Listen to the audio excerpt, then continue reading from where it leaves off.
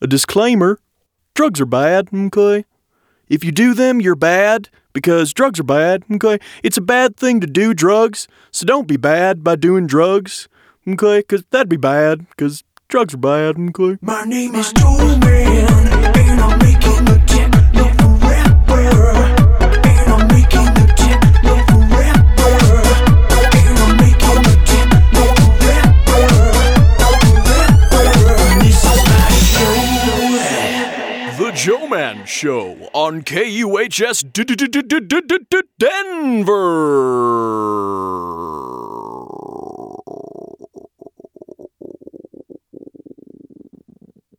You're tuned into The Joe Man Show on KUHS Denver. This is episode 6, titled DanceSafe and the War on Drugs. My guest this evening is Mitchell Gomez from the nonprofit organization DanceSafe. Thanks a lot for joining us, Mitchell. Yeah, it's great to be here. So why don't we start by having you tell us a little bit about yourself? So I've been involved with DanceSafe for a few years now. I'm acting as their national outreach director, so I oversee volunteer training, event outreach, new literature development, and basically my job boils down to taking the tools that DanceSafe has and figuring out how to best get them into the hands of the communities that we serve. And so that's what I spend my time doing, is training volunteers and going to events and doing what DanceSafe does. Nice. I'm assuming you have a little bit of an electronic music background that precedes DanceSafe. Yeah, I've been in the rave scene since I was in high school, basically. Nice. And for a long time was one of the first professional fire spinners in the United States back in 2000, 2001, when fire spinning was first becoming a thing. Nice. Yeah, and so that sort of got into working in the industry that way. Worked as a promoter for a while. I've been part of the electronic music community for longer than I haven't at this point. Nice. Yeah, which is a weird point to be at for sure. Yeah. Like you've had more years in electronic music in your life than years not in electronic music. Right. Nice. I think I'm just about there. Actually, I think I'm over that mark as well. I think I've been in electronic music for about 16 years, and I'm 29. So right. Yeah, so it's a magic point to be for sure when you've been in the scene longer than you weren't. So. Definitely. So you were a promoter for a while. So I worked with a bunch of promoters in Central Florida for the most part during the sort of Florida Breaks wave. Nice. Yeah. So, when DJIC reigned supreme. Do you know Brett Holland of Shiznit Recording? Yeah. You do? Yeah. Wow. Yeah, I've released with him, and I went to Burning Man with him back in 2011. Awesome. Small world, man. All right. Why don't you tell us a little bit about DanceSafe and what it is that you guys do? Yeah, so like you said, DanceSafe's a nonprofit organization. We're a health education and harm reduction nonprofit. And so the basic idea is that we try to provide the nightlife and electronic music community with the tools that they need to be as healthy as they can in their decision making, whether that's dealing with hearing, where we provide free hearing protection at events, whether it's keeping everyone hydrated, accurate, non-biased drug information. We gave out somewhere in the neighborhood of 170,000 to 200,000 condoms last year. Wow. Yeah. So a lot of condoms. And the thing that we're sort of most controversially known for is bringing on-site drug checking services to events, where we'll set up at events and people can actually bring us their pills, powders, blotter, whatever it is that they're consuming, and we can actually take a tiny sample of that and chemically test it to see if it is what the person believes it is. And so these test kits basically test for primary composition. It doesn't test for cutting agents. It doesn't test for things like that. But it does tell you what the primary composition of that substance is. And the reason that we do this is that because black markets are always adulterated markets. Oh, yeah. And more recently, even more so. Yeah, I mean it's the nature of black markets itself, but for sure the sort of quote unquote club drug market has gotten in some ways worse over the years. We've actually recently seen a small correction in the other direction, but it's small and it's recent, and so it's hard to know. But just like back in the 1930s when alcohol was illegal and people would die from bathtub hooch. Yeah. It's the same sort of. It's the exact same dynamic, right? People would drink ethanol. Right, they drink ethanol, they'd go blind, they'd die. And these deaths today, where you have people taking things like 25-IN-bomb when they thought they were taking LSD, or people getting pills that are nothing but methamphetamine when they thought they were taking MDMA. These deaths are the exact equivalent of people who died in the 1930s booties after drinking, bathtub hooch. And then you've got designer drugs. You've got these independent laboratories and warehouses and basements that are manufacturing God knows what. Half the time they can't even tell you exactly what the composition does, and then that ends up stepped on in the drugs that are on the streets. Right. That's sort of the dynamic that's at play, is that when a molecule gets banned, all you have to really do is knock off a hydrogen and add a CH3, right? Now you have a brand new molecule. And the nature of free societies is that anything that isn't explicitly illegal is legal. That's the nature of a free society. It's the world we live in. If something isn't explicitly made illegal by the legislature, then it is legal. And so by chemically changing these molecules, by tweaking these things with just an oxygen here or a nitrogen there or a CH3 here, you've created a new molecule that isn't illegal, at least for now, right? It's always the game of catch up. Yep. And if it's close to an illegal drug, the odds are it'll do something. And often the way that people find out if it does something is by moving it on the market. They'll get these things made. There's labs in China that will do custom synthesis. You can just send them a drawing of a molecule, and they'll synthesize whatever it is you drew. I think Vice just did a piece recently about the laboratories in China that will do basically for hire drug manufacturing of just about anything. Right. And it's not, these aren't illegal drugs. They're legal drugs. And often they're far more dangerous than the illegal drugs that they're replacing. Not always. Just because something's a designer drug doesn't automatically mean that it's going to be worse than the illegal drug that it's replacing. Sure. But then you have things like bath salts and synthetic marijuana. Yeah, some of them are extremely dangerous. The whole N-bomb family is a family of drugs that's been sort of creeping into the LSD market. Most of them fit on blotter. They make you hallucinate. And so often people will sell members of this family, particularly one called 25I N-bomb, will get sold as acid quite often. And we're somewhere, it's hard to know, but we're somewhere in the neighborhood of 40 deaths in the last 2 years. And these are not people who are tripping so hard that they run out into traffic. These are people who are suffering from multiple systemic organ failure deaths after taking recreational doses of what they thought was LSD, which is a drug that has 0 confirmed deaths. Yeah. And so to have these really dangerous substances being misrepresented is sort of what we try to, what we're mainly trying to deal with. I often joke that what DanceSafe does is, somewhere in the neighborhood of 15 to 20% trying to mitigate the risks of the drugs, and somewhere in the neighborhood of 80% trying to mitigate the risks of drug prohibition. Yeah. And so there's this idea that drug prohibition is drug control, and it's actually the exact opposite. When you prohibit a substance, you're not controlling it. You're giving up all of the control of that substance to the black market. And so by outlawing all of these substances, the government has given up all of that control to the black market. And I don't think that there's anything that necessarily means that a drug dealer is automatically an unscrupulous person. I think there are people who are drug dealers who are perfectly moral people. Sure. But because there's no control over these markets, it really only takes a small number of bad actors to really, really, really flood the market with very dangerous, misrepresented substances. And I think that leads into the next question pretty well. Do you think that the common criticism that DanceSafe encourages drug use holds any water? I really don't. And part of the reason that I don't is that when we're at an event, we're inside security. We're in the venue. And when we're at an event where we're offering drug checking services and we do tests and a substance tests as something other than what the person thought it was, they almost always tell us that they're not going to consume that substance. Right? Yeah. We don't keep a trash can in the booth because then we'd have a trash can full of drugs. In all likelihood, you're reducing drug usage. Right. I do. I do think that's actually what's at play, because when we're not doing drug checking, it's not like if a person is inside security, it's 10:30 on a Friday night, the party is happening.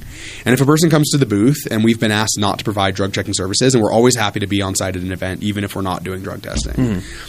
But it's 10:30 on a Friday night. They show up at the booth. They have a bag of powder and they want to test it.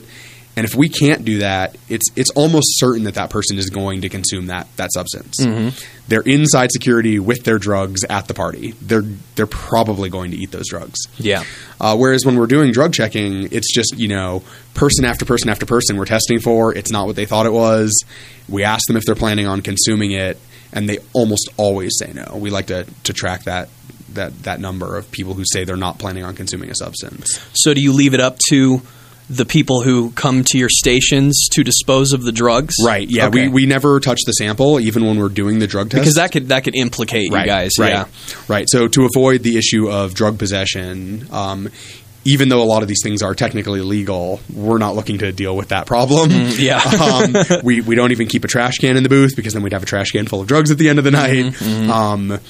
We have on occasion had law enforcement who was on slightly better terms. Sometimes they'll have drug amnesty bins at an event, where before security they can throw something out. We'll often ask if they have those, that they put one inside security as well. That way these things don't end up in the trash, because somebody might find them, somebody might take them. They probably shouldn't be going into an incinerator. There's a lot of issues there. But yeah, it's just amazing when you're doing drug checking how often people tell you, even when it's a substance that maybe isn't substantially more dangerous than the substance they thought they were getting. So there's a drug called methadone that is often sold as MDMA. It's not MDMA, but it's in the same sort of general family. It's not really known to be any more neurotoxic. It's not really known as long as you still do all the sort of safety precaution stuff you have to do with MDMA. You drink enough water, you take time to cool down. We haven't really seen deaths from this substance on a scale any different than we see deaths from MDMA, which we do see. Almost always in hot environments. There's generally environmental conditions that lead to these MDMA heat stroke deaths. But even when we tell people all of that, hey, this is a drug that's been around for a while, that people haven't really been dying from any more than they would necessarily die from MDMA statistically, they're still often like, well, look, I'm looking for MDMA. Like, I'm not looking to take anything other than that. And when you have something like 25-IN-bomb, where you tell them, look, people have died from taking one. I don't think I've ever done a test where it was 25-IN-bomb instead of LSD, and the person told me that they were planning on consuming it. I mean, it's just universally they have people who are looking for LSD have no interest in taking a drug that's been killing people by shutting their hearts down. Yeah, which makes sense, because most drug users aren't drug addicts. Most drug users are recreational drug users. Even of the drugs that we think of as very addictive, very dangerous, most people don't meet the diagnostic criteria for addiction. They're what we would call recreational users. And certainly with things like MDMA and LSD, the things that we're sort of generally dealing with in the EDM community, the vast majority of these users do not meet any of the sort of medical criteria that you would use for addiction. They are just people who have their lives together, have perfectly normal lives, and occasionally consume drugs. Yeah. And so certainly these people they're not looking to hurt themselves. They're not looking to even risk that. They've just looked at the risks of these substances, and they've looked at what their friends say about them, and they've looked online a lot of times. And I mean, it's amazing how much research people do now that we have the internet. How much independent research people do about the drugs they're planning on consuming. I think the best website for that kind of research is probably Arrowhead. Yeah, Arrowhead's amazing. Or, as we were talking about before, you can go to MAPS. Yep. Which is maps.org. Multidisciplinary Association for Psychedelic Studies, and they actually conduct peer-funded and peer-reviewed scientific studies on possible benefits and consequences of using certain psychoactive substances. Yeah, those are both great resources. The DanceSafe website at dancesafe.org also has a lot of drug information. We're in the process of updating and rebuilding that site right now, so it's going to be a lot different looking soon, but the information will still be there. But yeah, it's most people who are using these substances are not looking to have a bad time, right? And of course not, yeah. Yeah, and so by providing these services, we sort of help mitigate the risks of these behaviors. And, the reality is the only way to be 100% safe about drug use is to abstain from drug use. That's the only really safe drug use is no drug use. But we live in a world where millions and millions and millions of people every month choose to engage in using these substances anyway.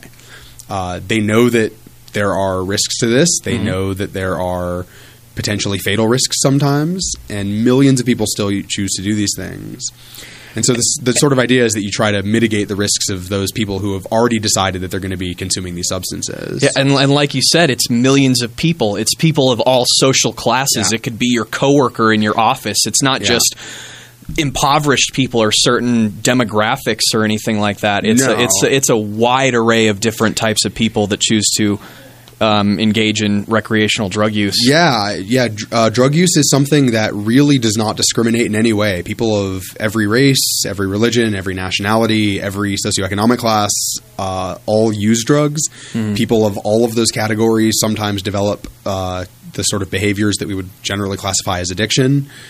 People of all of those groups occasionally use drugs that are very dangerous and die from it. I mean, there is no discrimination when it comes to molecules. They're just molecules, right? It just is what it is. And humans, as a general rule, seem to really enjoy drugs. Some people will really do almost anything they need to do to find these things.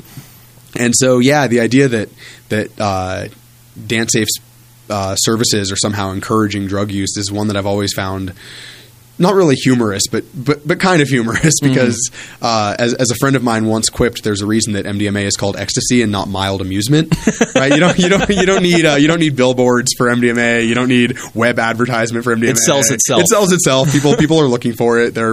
People sometimes get really evangelical about it after they try MDMA for the first time. The first thing they want to do is go tell their parents. You're like, no, this is get sober. I wouldn't do that if I were you. Get sober before you make any decisions about telling your parents about how amazing these things are. Like, and to go off of what you were saying about DanceSafe as being perceived as pro drug use, to speak to both. I mean, I'm preaching to the choir, talking to you, but to speak to our listeners, anyone potentially listening, you don't have to be an advocate for drug use or morally agree with drug use to understand that the war on drugs and the criminalization of these substances is counteractive, and it makes the problems worse. And I recently had a conversation with somebody actually about prostitution as well. You don't have to want to go buy a hooker to understand that sex trafficking and abuse are statistically increased by keeping that sort of thing illegal. Right. And it just makes the circumstances worse. Right. And you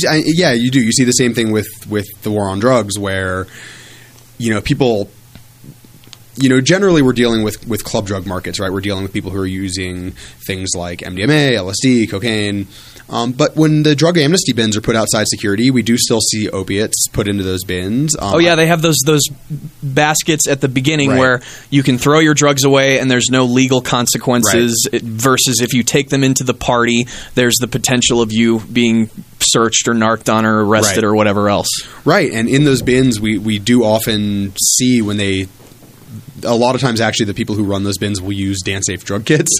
So they'll do drug analysis of what's being left off at their in their amnesty bins.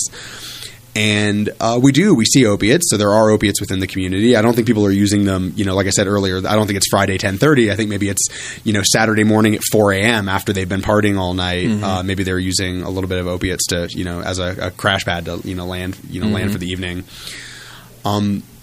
And so a lot of times when I'm having conversations, not wearing my DanceSafe hat, when I'm just sort of ranting about drug policy, which is one of the things I really enjoy doing at parties, people often – they're totally on board with, oh, yeah, we should legalize LSD, we should legalize psilocybin, we should legalize MDMA. Then you get to heroin and suddenly even the party kids don't want to have that conversation. It's like suddenly they don't want to talk about legalization anymore.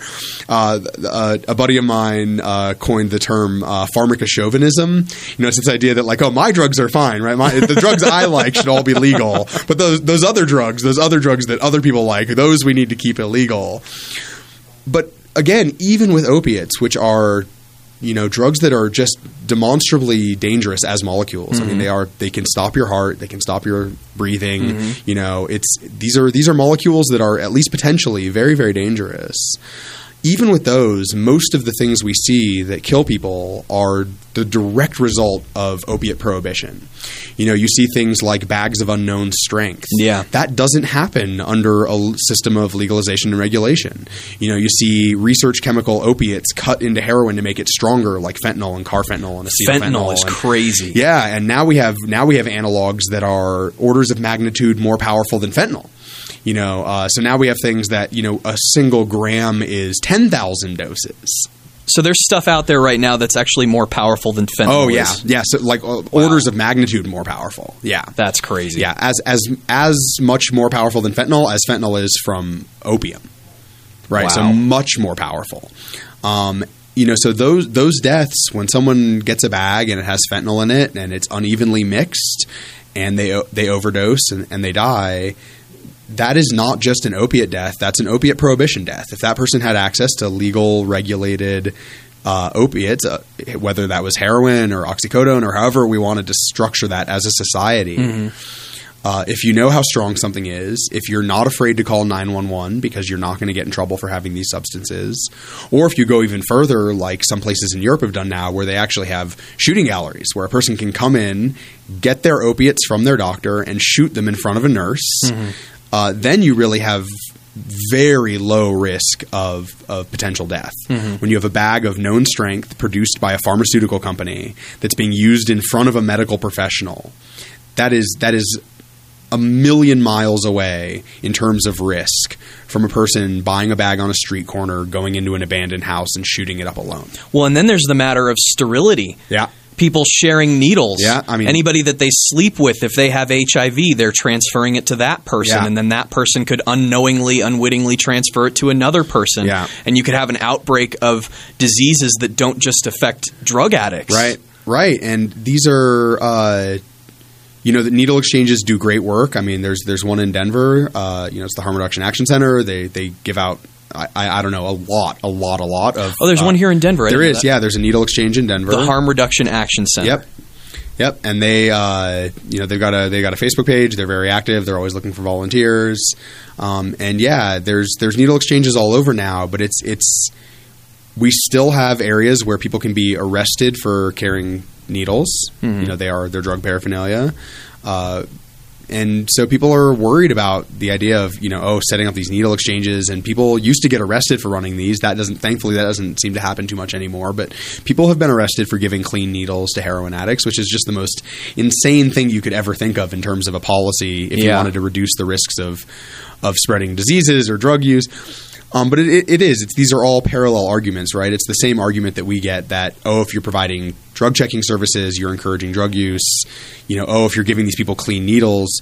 But like you said, people use drugs either way. And so the whole idea behind harm reduction is this idea that you have to meet people where they are, right? You can't go to somebody who's a recreational MDMA user or somebody who's sexually active or somebody who's using opiates and just say, you should just stop this behavior. We've had going on 50 years of just say no as governmental policy. We have hundreds of billions of dollars or trillions of dollars. As of 2012, the total federal spending on the war on drugs since Nixon kicked it off in 1971 was over $1 trillion. Right. So we're over $1 trillion. We're hemorrhaging money fighting this quote war unquote. Yeah, and like you said, the rates of drug use since we've spent this $1 trillion have gone up. And incarceration rates have gone up, and our correctional facilities do anything but correct. They usually just manufacture even better criminals. Yeah. Yeah, one of the arguments that I often use, particularly with law enforcement, because a lot of times law enforcement's argument is, security should just be better at festivals. We should have more security at festivals, and that will stop drug use. And the reality is, if you talk to anyone who's ever been in prison, the first thing they'll tell you is that it's just as easy or easier to get drugs in jail. Oh, yeah. Right. And so that's as far as you can take a security apparatus, right? You can't take it any further than federal prison. That's as far as security goes. These people don't have Fourth Amendment rights. You can do strip searches on visitors. You're not allowed to touch a visitor. It has a permanent wall around it as opposed to a temporary event where often you hear rumors about people maybe bringing their drugs in before an event even sets up infrastructure and burying them on the property. I mean, I've heard that from a lot of people that's how, sort of larger dealers will operate at these events. Oh, I believe it. Yeah. And so if a federal prison can't get their drug use rates lower, the idea that a festival promoter could somehow increase their security apparatus to impact drug use at their event, to completely prevent it, which is just a fantasy. Right, it's a fantasy. It's insane. I mean, and we live in a country that has quite strong Fourth Amendment rights. When you're at a festival security checkpoint and they start going through your pockets and they open your backpack, you can stand there until they're about to open the tiny little black velvet baggie that has your drugs in it. And the moment they're about to find your drugs, you can say, I don't want to come in anymore. I no longer consent to this search. You can take your bag and walk away. That doesn't mean they're going to respect it, right? Maybe Sure. they'll keep looking and find it anyway. But as long as you say that those drugs are inadmissible in court, these people don't. You have a Fourth Amendment right, even at the point where they've already gone through 98% of your stuff and they're about to open the magic baggie. You still, at that moment in time, have a Fourth Amendment right to say no, and that's the end of it. And so the idea that you could somehow increase security and keep drugs out of an event, to me, is really just insane. I mean, it's a ludicrous idea. That kind of encompasses the war on drugs itself when you think about it that way. Right. We've hammered all this security in, and we've increased all this funding, and we've said, do these raids and do that raid, and it hasn't done anything. We've still seen the numbers continuously rise. Yeah, I had a long time ago, I had a DEA agent. This was before I was involved with DanceSafe. He was actually somebody that I met socially. Tell me that the DEA's own estimates on the number of drugs that they stopped was somewhere in the neighborhood of 10 to 15%. So we spent $1 trillion. We've locked up hundreds of thousands of people. We've ruined lives with drug convictions. Now these people are convicted felons. You can legally discriminate against convicted felons. I mean, it really ruins a person's entire life to be convicted of a drug felony. And by their own estimates, they're stopping at most 10 or 15% of these substances. And so at some point, I think we really need to have a conversation as a society about return on investment. Absolutely. At what point do we just admit that, like, we're just not getting our money's worth out of the war on drugs, that we need to start accepting that drug use is going to happen, that we need to provide harm reduction services to people who are going to use drugs. And I view it very much along the lines of the people who argue that we shouldn't give out condoms. This idea that, if we give out condoms in high schools, it's just going to encourage high school kids to have sex. And it's like, high school kids don't need encouragement to have sex. That's not the dynamic at play here. I think people go to extremes with their moral biases. They think to themselves, everybody who wants drugs legalized wants you to be able to go down to 7-Eleven and buy ecstasy. Right. And that's not the case. We just don't think that an entire life should be ruined for possessing something. And, oftentimes, because of, if you're listening and you're not familiar with mandatory minimum sentencing, it's been around for decades, and it pretty much just ensures that judges can only give a minimum sentence for certain offenders. So someone might be caught with possession who has never before possessed that drug in their life. Somebody who could be a college student, someone who could have a bright future ahead of them, and their entire life is ruined because the judge has no choice but to give them a minimum harsh sentence that's been established by mandatory minimums.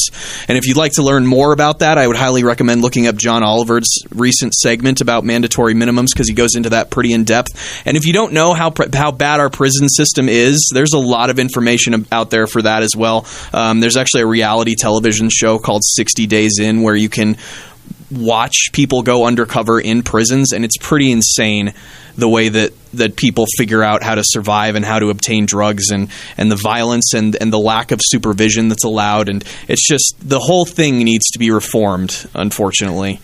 Yeah, it's a big fight. I'm often very glad that DanceSafe has a small piece of the pie to focus on, right? We're dealing with a certain drug using population. We have a certain set of tools that we can provide to that population. And it's rare that there's a big problem that there's actually a simple solution to. But with particularly the deaths that happen with club drugs, I'm not a huge fan of that term, but it's such a commonly understood term. But, when you look at MDMA deaths, they do happen. Mainly overheating, right? Mainly overheating. Yeah, these are mainly MDMA-potentiated heat stroke deaths. So these are people, all of that family of drugs that MDMA is in, that family, they all impact a person's ability to thermoregulate. So they impact your body's ability to manage its own temperature. A shitload of prescription drugs do, too. Of prescription drugs do, too. There's a lot of prescription drugs out there that do the same thing, right? It's a well-understood biochemical phenomenon. We know what's happening. Often because festival season is in the summer, we often see events where the temperature breaks 100 degrees during the day. Some events where the temperature stays that hot even at night. I don't want to call it any events by name, but there's lots of events that are in the desert in July. They get really, really hot all day, all night. I think I know what you're referring to. Right. And so there's real risks with taking MDMA in an environment like that. We often have event promoters who don't necessarily prioritize having enough free water on site. We see that often where, they'll say, look, I'm providing free water, but I'm also running a business. I'm trying to, it costs money to run water lines, to set up a water station. It's, you're cutting down on water bottle sales. Thankfully, we've seen, I think over the last 7 or 8 years, we've seen pretty much every promoter has now come to the conclusion that not providing free water is just not acceptable. We don't really have events anymore. In the early 2000s, there were events that would intentionally shut off water spigots in bathrooms so that they could charge for water. Right, so they could sell water bottles for $8 a piece. Really egregious behavior. There were some somewhat high-profile lawsuits and threats of lawsuits, which is often all it takes, right, is you don't even need to actually sue someone, but if they realize, hey, this person died at this event, like, yes, they consumed a drug, but they also didn't have free water at this event. A lot of the promoters realized that even just from a purely financial self-interest, that it does make sense to provide free water. So thankfully we don't see that as much anymore. I'm not aware of any large events actually anymore that don't provide some free water. That's great. Yeah, and some of them really go above and beyond. I mean, they're huge hydration stations, and they spend lots of money providing really easy to access free water. They'll even they'll put manned staff at these water stations to refill water bottles really quickly, because when you have thousands of people, some of whom might not be entirely sober, the water refilling process can sometimes be a little hamstrung by the lack of sobriety, and so having a sober staff person to really quickly refill these bottles is often a thing that some of these promoters have realized cuts down on the refill times. But yeah, it's with these club drugs, these deaths tend to be environmental or misrepresentation. That sort of sums up. We don't have hard numbers on this, but my suspicion is that really sums up maybe 90% of the drug-related incidents that happen at events. Oh, yeah, especially with MDMA and the overheating in crowded venues where it's so hot that the walls and ceiling are sweating and dripping on people, and then you're on a dance floor dancing your heart out. It happens, unfortunately. It does, and it's one of the really dangerous things that tends to happen around those deaths is that the media tends to report these as MDMA overdose deaths. So you'll see major headlines, MDMA overdose death at this venue. Oh yeah, they used to preach egregious information all the time. Yeah. I remember in middle school when they were trying to when DARE was coming through the school and teaching people things, and they were teaching people that MDMA actually erodes the brain, which turned out not to be true at all. Right, not just not true, but a fabricated study. This was a study that had been done where between the pre and post scan, they adjusted the scan resolution, right? And the sort of foundation of the scientific method is you only change one thing at a time. So they basically photoshopped the X-rays. They basically CAT scans, right? But yeah, they basically photoshopped them. They intentionally manipulated the data in a way that would make it look like MDMA was much more dangerous. It's a weird dynamic, because one of the things that sort of makes it difficult for DanceSafe to operate is not that club drugs are so dangerous. It's actually that there's so few incidents, which is great, right? I mean, it's wonderful that there's so few medical incidents. We have, dozens of opiate deaths. Oh yeah, a day. I think last year there was something in the range of 2 deaths at festivals. When every year there's 6,000 or 10 to 16,000. I can't remember the exact number, but it's tens of thousands of deaths from NSAIDs that you can buy at Walgreens, like Advil and Tylenol, and of course alcohol, which people die from all the time. There was a viral video just recently posted on Facebook of somebody who slammed a whole bottle of tequila and dropped dead right there. Dropped dead. And it was a drinking game with a bunch of people, and they were all cheering him on, and he chugs this bottle of Patron or whatever, and he dies like 5 minutes later. Wow. Yeah. Yeah, it's a weird dynamic. But even those deaths that do occur. And it's worth noting, everybody in his life said he was the healthiest guy too. Yeah, in good shape. Wow, young, dead. Shut down his organs from chugging all that tequila. Alcohol's a real drug. It's a real powerful drug. But even with what we have now, where people do die from alcohol, again, it's this idea that through legalization and regulation, we can actually help mitigate some of those risks. There was a survey that was done recently where high school kids were asked if it was easier to get alcohol or illegal drugs, and I think it was like 3-1. They said it was easier to get drugs than it was to get alcohol. As a general rule, right, there are a lot of drug dealers out there who are not going to card. They're not going to ask how old someone is. Whereas with the sort of source supply of alcohol, they have to, right? There's regulation around this system. They lose their business license if they don't. And so we've been able to actually reduce the rates at which teenagers can get alcohol through legalization and regulation. Which reminds me, obviously there's cigarettes, which are legal, and you have to be at least 18 to purchase those. But according to the National Institute on Drug Policy, cigarette addiction to nicotine has been steadily on the decline. Yeah. And it's also, according to them, considered one of the most addictive substances there is. And yet it's legal, and we've seen the usage decreasing. Yeah, there's very little correlation between the actual risks of a drug and how our society treats that drug. This is probably a good time to bring up some other statistics too. Portugal legalized drugs in 2001, and since then, continuation rates of drug use among adults 15 to 64 are down from 44% to 32%. Lifetime past year and past month drug prevalence rates through 15 to 24 are way down. Drug-induced deaths went from nearly 80% of drug users in Portugal in 2001 down to 15% in 2012. HIV rates are probably the most staggering. They went from about 1,000 cases in 2001 to less than 150 in 2012. And Portugal is now one of the lowest drug deaths per capita places in the world. I mean, you can't argue with this. It's clear as day that the legislation has nothing to do with whether or not people are going to use. And if anything, it's to the contrary. When it's legal and people are able to be responsible, I mean, there's the matter of incentive and the stigma, and people are like, well, why would I do that? Even if I can, it's still going to fuck me up or whatever, There's no correlation. In fact, it's the opposite. Yeah, the argument that legalizing drugs will somehow you often hear it with heroin, right? Oh, you want to legalize heroin? Everyone would do heroin. It's such a weird argument to me, because you could lock me in a room with 10 million doses of heroin, and a year from now there will be 10 million doses of heroin. I'm in the club scene. I could probably find heroin in 10 minutes if I wanted to. Am I going to? Hell no. It's people who want to find drugs right now can find them. Yeah. There's no real impediment to finding those things. Yeah. And so this idea that we're going to somehow have a flood of new heroin users if we legalize, again, even these really dangerous drugs like heroin, is such a bizarre argument to me. And like we said with ecstasy in particular,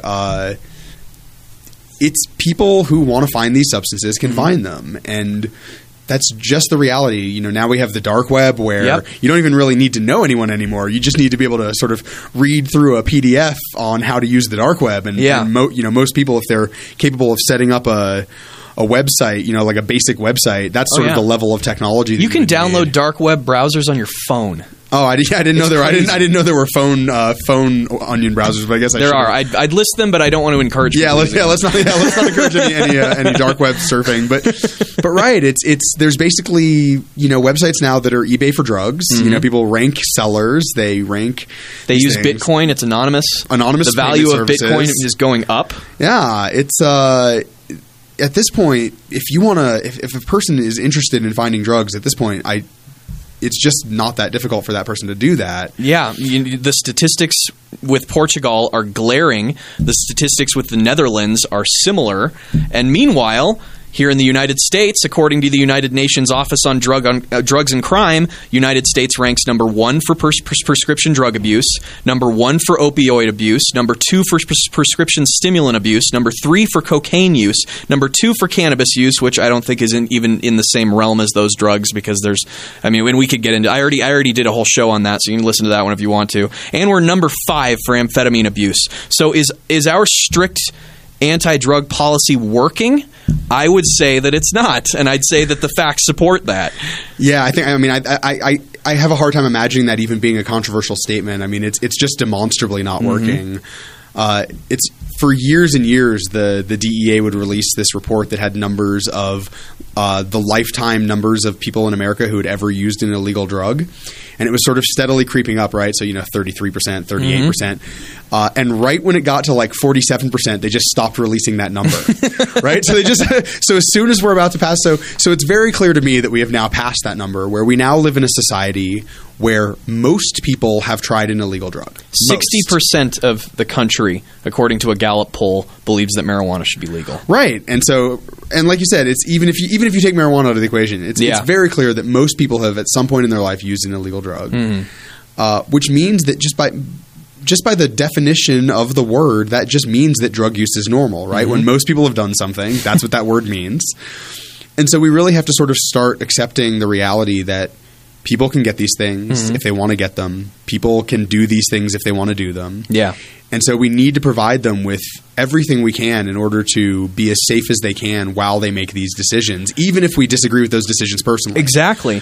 And I think people kind of teeter this moral line where they're like, well, I'm anti-drug, so therefore I'm going to go on Facebook and say I don't give a shit if these heroin addicts die. And it's the most extreme, heartless, just sinister thing that somebody could say or think when it's 6 degrees of separation. It's somebody who has family members. It's somebody who has children, siblings, uncles, aunts, people that will miss them, successful people and non-successful people, people in high positions of authority and power and recognition, and people who aren't. Yeah. It's a wide demographic.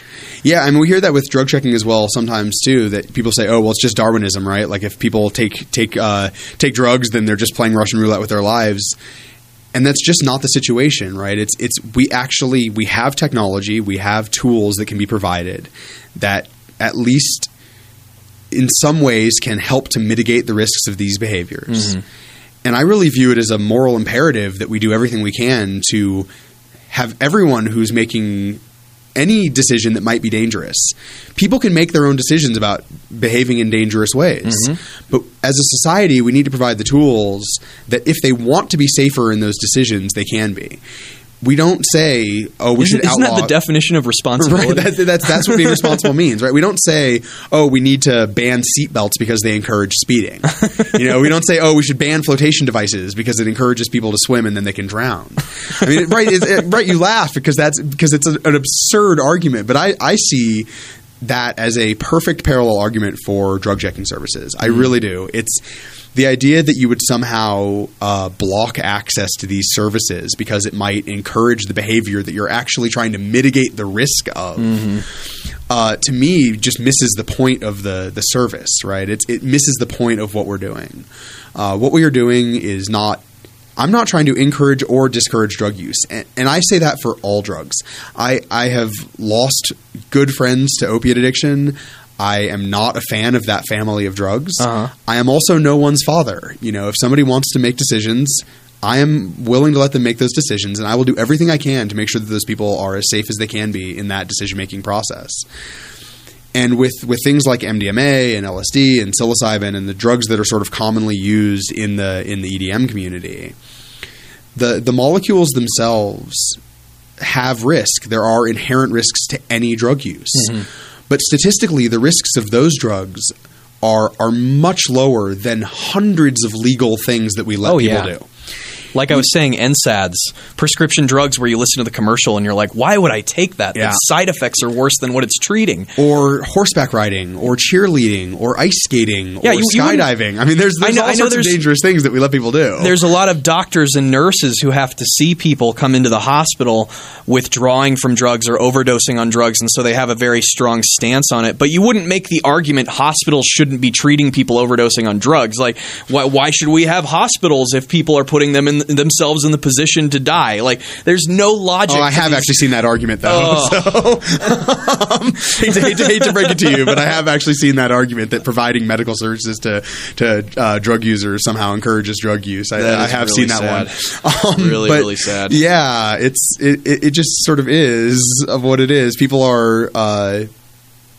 have this idea that anyone who takes any drug should sort of be left to their own devices, and that's the end of it, right? You're playing Russian roulette with your mind, and meanwhile that person, smokes a pack a day, cracks open a 6-pack every night, maybe goes out heavy drinking on the weekends, certainly thinks nothing of, taking the opiates that their doctor gives them. I was just about to say that. Yeah, it's, there's like that meme that floats around, the, I don't do drugs starter pack, and it's got pictures of cigarettes, alcohol, prescription drugs, antibiotics, mustard triggers dopamine reuptake inhibition, mustard gets you high on a biochemical level. There's all sorts of things we eat that stimulate various parts of our neurochemistry. Mustard gets you high on a biochemical level. Yeah, there's an entire book. That's crazy. I want to say it's called Intoxicants by Dr. Siegel, maybe. It's been a while since I've read it. But he talks about all of these common things that we use that, in terms of biochemical response,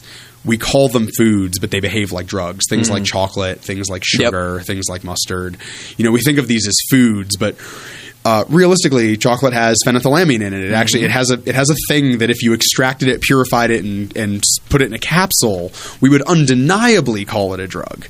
I've actually been pushing. So the 25-I-N-bomb, the drug that has been killing people when it's misrepresented as LSD, often gets called synthetic LSD in the media, and it drives me crazy for two different reasons. One is that LSD is a synthetic drug, right? So calling it synthetic LSD as opposed to that all natural organic LSD is just very, very silly. But the other reason it drives me crazy is that 25-I-N-bomb actually is chemically closer to the substances that are found in chocolate than it is to an indole like LSD. Wow. So I've been emailing reporters, telling them that maybe they should start calling this synthetic chocolate instead. It hasn't been picked up yet, but I've been pushing that. I've been trying to get anyone in the media to call it synthetic chocolate instead of synthetic LSD. But so far unsuccessful in my quest to get 25-I-N-bomb labeled synthetic chocolate. But chemically, it's true. I mean, chemically, it's closer to the substances that are found in chocolate than it is to LSD. They're very different drugs. They just both fit on blotter. That reminds me of that, make you hallucinate. That viral video with Jaden Smith. Yeah. 50% of a banana's DNA is the same as a human's. Whoa.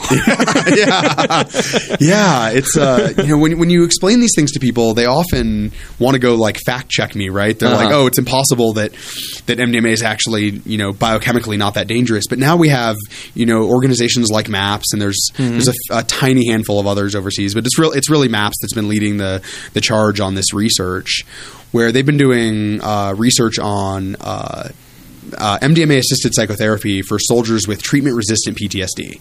So these are soldiers who have very, very, very, I've got that in my notes. I've got that study in my notes. Yeah, so this is really severe PTSD.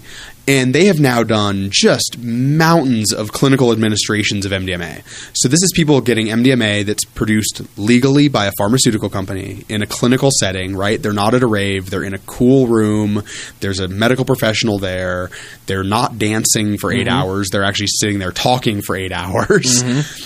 And out of all of these clinical administrations, they've had no deaths. They've had no adverse medical incidents. They've had no hospitalizations. And in their 2010 study that they did on veterans with MDMA, 83% saw their symptoms remissed. Right. They're not just treating it through regular drug use like most of our PTSD treatments. These people go through a handful. I think it's maybe 8 clinical sessions of assisted psychotherapy. I think maybe they give them MDMA on 6 of the 8 or something. Controlled environment, controlled doses. Right.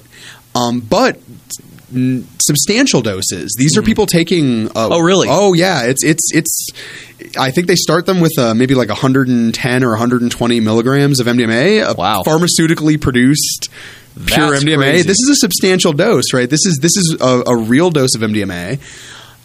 And people just, so far in these studies, people just don't die from even substantial doses of MDMA. That's crazy. Which to me is a really clear data point. It's hard to extrapolate from medical research to recreational markets, right? These are very different worlds of use. And I think it's one of the sort of dangers of this medical research, as much as I hate to call it that, is people read this research and they're like, wow, like people are taking these really high doses of, or not really high, but they're taking substantial doses of MDMA. And they use that to justify taking it. And then they think, oh, well, if I take it, I'll be fine. Well, and there's always other factors, like they also had a few PTSD patients who relapsed into their symptoms, right? Which is the same as any other prescription drug. There's always people who don't respond to it, or are allergic to it, or any number of things. Sure, and we do have if you look at MDMA going back, sort of to the beginning of recreational use in the late 70s, early 80s,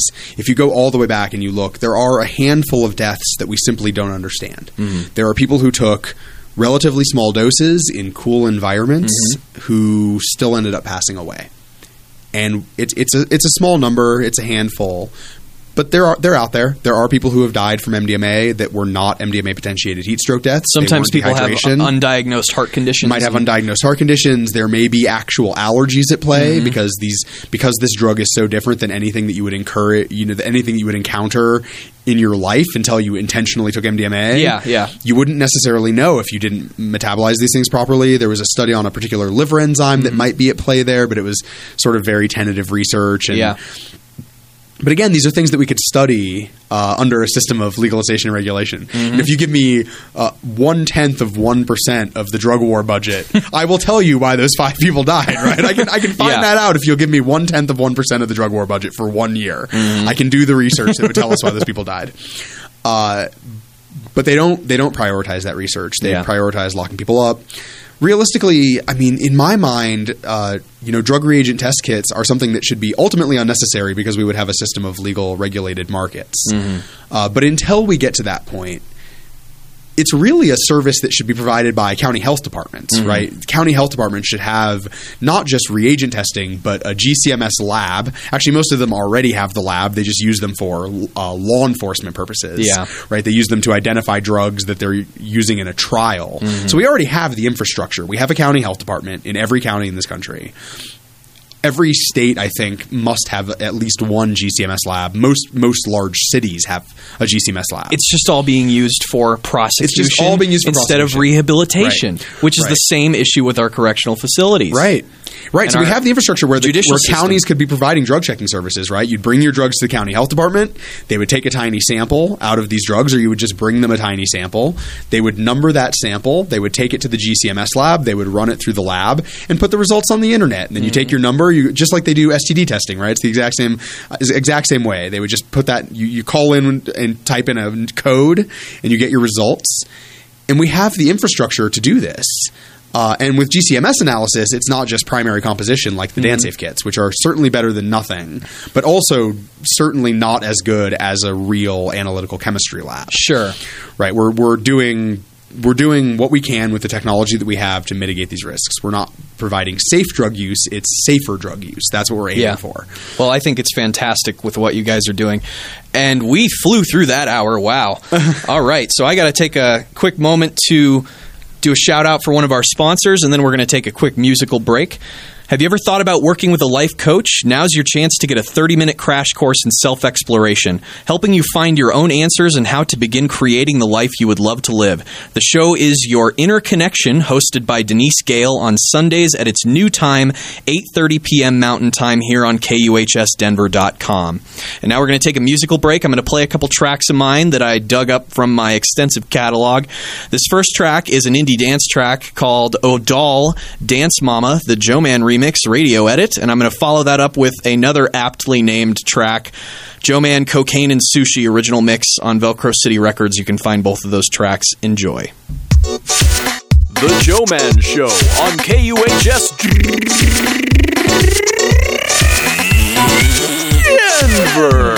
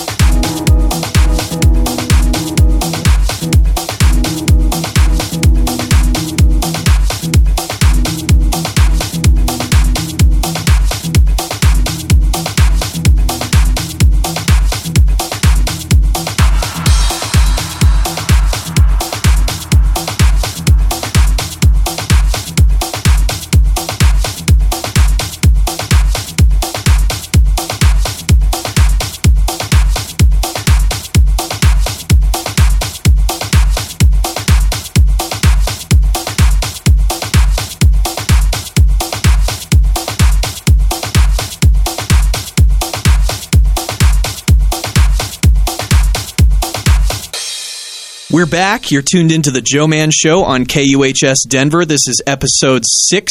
We're interviewing Mitchell Gomez with DanceSafe. We've been talking about what they do, the services that they provide, and stuff like that. The last 2 tracks that you just heard were my remix of Odal's Dance Mama. So that's Odal Dance Mama Joe Man remix. And the one that followed that is the aptly named Joe Man Cocaine and Sushi original mix. You can find both of those on Velcro City Records. And considering the name of that track, it's probably important to note because we have a wide range of listeners on this radio station. You don't have to be a drug addict or even a recreational drug user to understand why services like this are important and why the legislation needs to be changed and why the war on drugs is counterproductive and counterintuitive, because I'm not a drug addict. I don't do drugs. I am more or less sober. I drink, and I smoke, so I guess I do kind of do drugs. But you don't have to be an addict. You don't have to be shooting up heroin to understand why these things need to change. So on that, I think we're going to go back to our Q&A here with Mitchell. We got a couple questions left. Let's start with this one.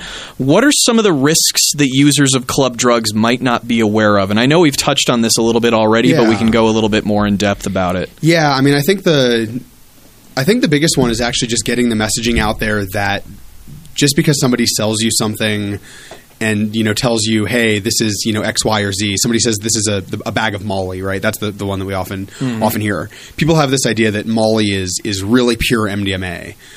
Molly is a marketing term. It's a word that someone told you to sell you a baggie of powder. That's all it means, period.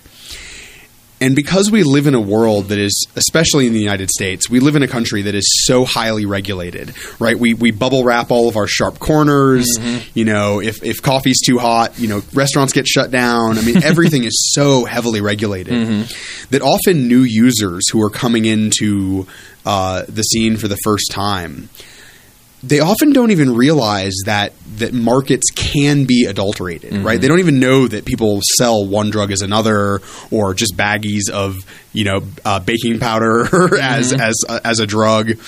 And so that's a really important messaging that you always have to push and you always have to get out there, is that just because someone told you something was pure, just because they said it came from family, just because they said that, this, that, or the other, doesn't mean anything. It means they were trying to sell you a baggie. There were a couple crackdowns on cocaine where they actually weren't even able to prosecute the sellers because there wasn't any cocaine in their cocaine. Right. So they actually the law was changed. There was a couple famous cases like that, Yeah. and they actually changed the law so that now even if you sell sugar, if you represent it as cocaine, they can now charge you with that amount of weight. Okay. But they had to change the law, right? Yeah. Because there were people who got arrested selling, quote unquote kilos of coke that were just cutting agents. And this is a thing that transcends any individual molecule. All black markets, just by the way they operate, they're all adulterated. Or misrepresented. Adulteration is not actually the right word. It's interesting, particularly with MDMA. We don't actually see. We have a GCMS lab that we fund in California. It's actually managed by Irowid, so it's at ecstasydata.org. And they have a Schedule I handling license. They can legally receive drugs in the mail, so you can mail them your drugs with a payment, and they will run it through the GCMS lab, and they'll put the results online on ecstasydata.org. And because we have that laboratory, we actually get a lot of data that reagent testing alone wouldn't give us. And one of the things that we've seen is that in the United States in particular, we don't actually see a lot of adulterated MDMA. We don't see MDMA with things that are cut into it on a super often basis. Really? Yeah. I find that pretty surprising, actually. Yeah, it's interesting. It's not what you would sort of intuitively think. We do occasionally see MDMA that's cut with amphetamine. Pure MDMA is actually not that stimulating of a drug naturally. So a lot of times when people take MDMA for the first time after having taken adulterated MDMA or other research chemicals for a long time, a lot of times they'll think they got sold something that was fake because they're not that stimulated, right? It releases serotonin. It doesn't do that much with your dopamine or norepinephrine systems. It's not a classical stimulant. So if people take what they think is MDMA and they're cracked out of their minds, they probably took something. They probably took something else, or right. Right. And so we know that. We know that from this GCMS lab. But what we do see on a shockingly regular basis is bags that were sold as MDMA that are actually substituted cathinone. So this is a big family of drugs. The sort of classical first generation ones were methylone, ethylone, and butylone. It was 3 drugs that were legal for a long time. They were sold as legal highs in Europe, particularly in the UK. And in the United States, we have something called the Analog Act. So the Analog Act basically says that if you sell something that is substantially similar to an illegal drug, and you sell it as a drug, it's as illegal as the illegal drug, right? That's what you were saying before, right? Right. Yeah. So if you take methylone, which is structurally quite similar to MDMA, it's BK-MDMA, it's beta-ketone MDMA. So you take methylone, and if you took it and you sell it as Molly, or if you even packaged it as a legal high, you could be prosecuted under the Analog Act for selling that substance. But as long as you call it anything other than a drug, and you sell it to somebody, you're not liable for their misuse of that drug, which is actually where the term bath salts came from, right? So you package little gram baggies and you label them as bath salts. Well, now you're not liable if somebody decides to swallow or snort your bath salts. Are you serious? Right. That's why you can go to the gas station and get synthetic marijuana. Right. And It's because the synthetic marijuana is sold as incense, right? It's incense. It's not synthetic marijuana. It's incense.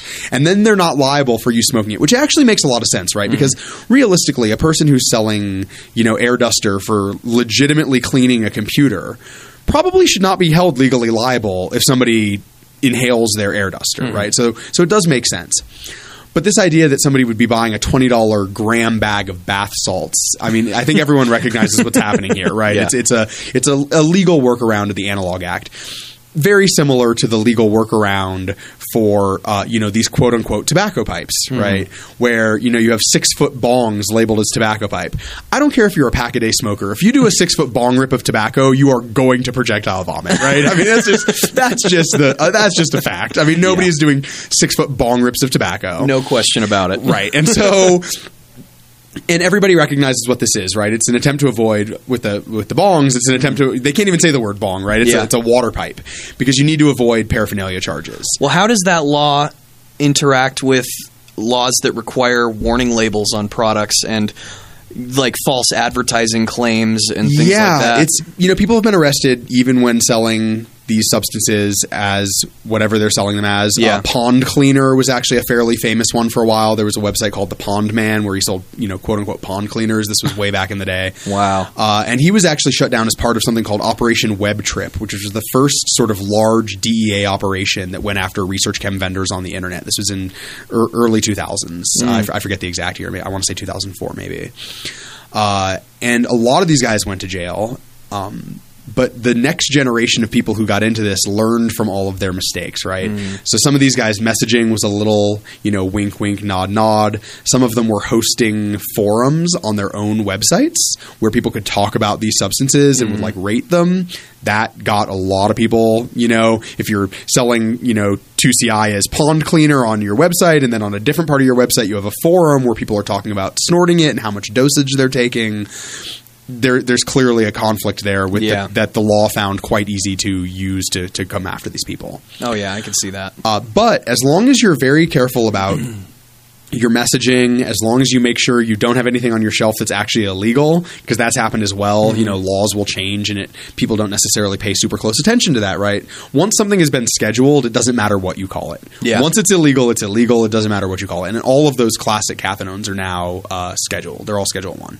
Did they schedule salvia? Do you know? So federally, salvia is not scheduled. I think about 29 states, 35 states, somewhere in that neighborhood, have outlawed it, including Colorado.